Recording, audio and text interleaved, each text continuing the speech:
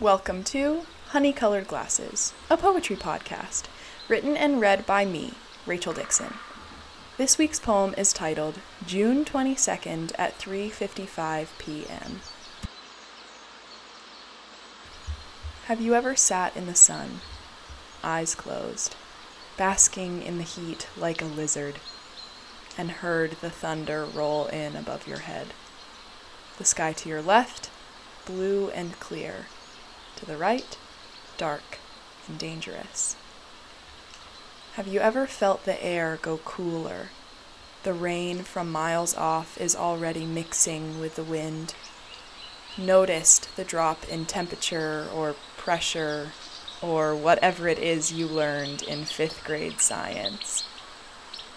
Have you ever heard those monstrous claps, the same which as a child used to make you tremble, and continued to sit in your chair, enjoying every moment of your minute in the sunshine?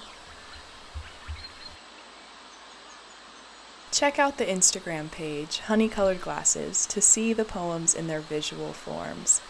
And, as always, thanks for listening, and take it easy.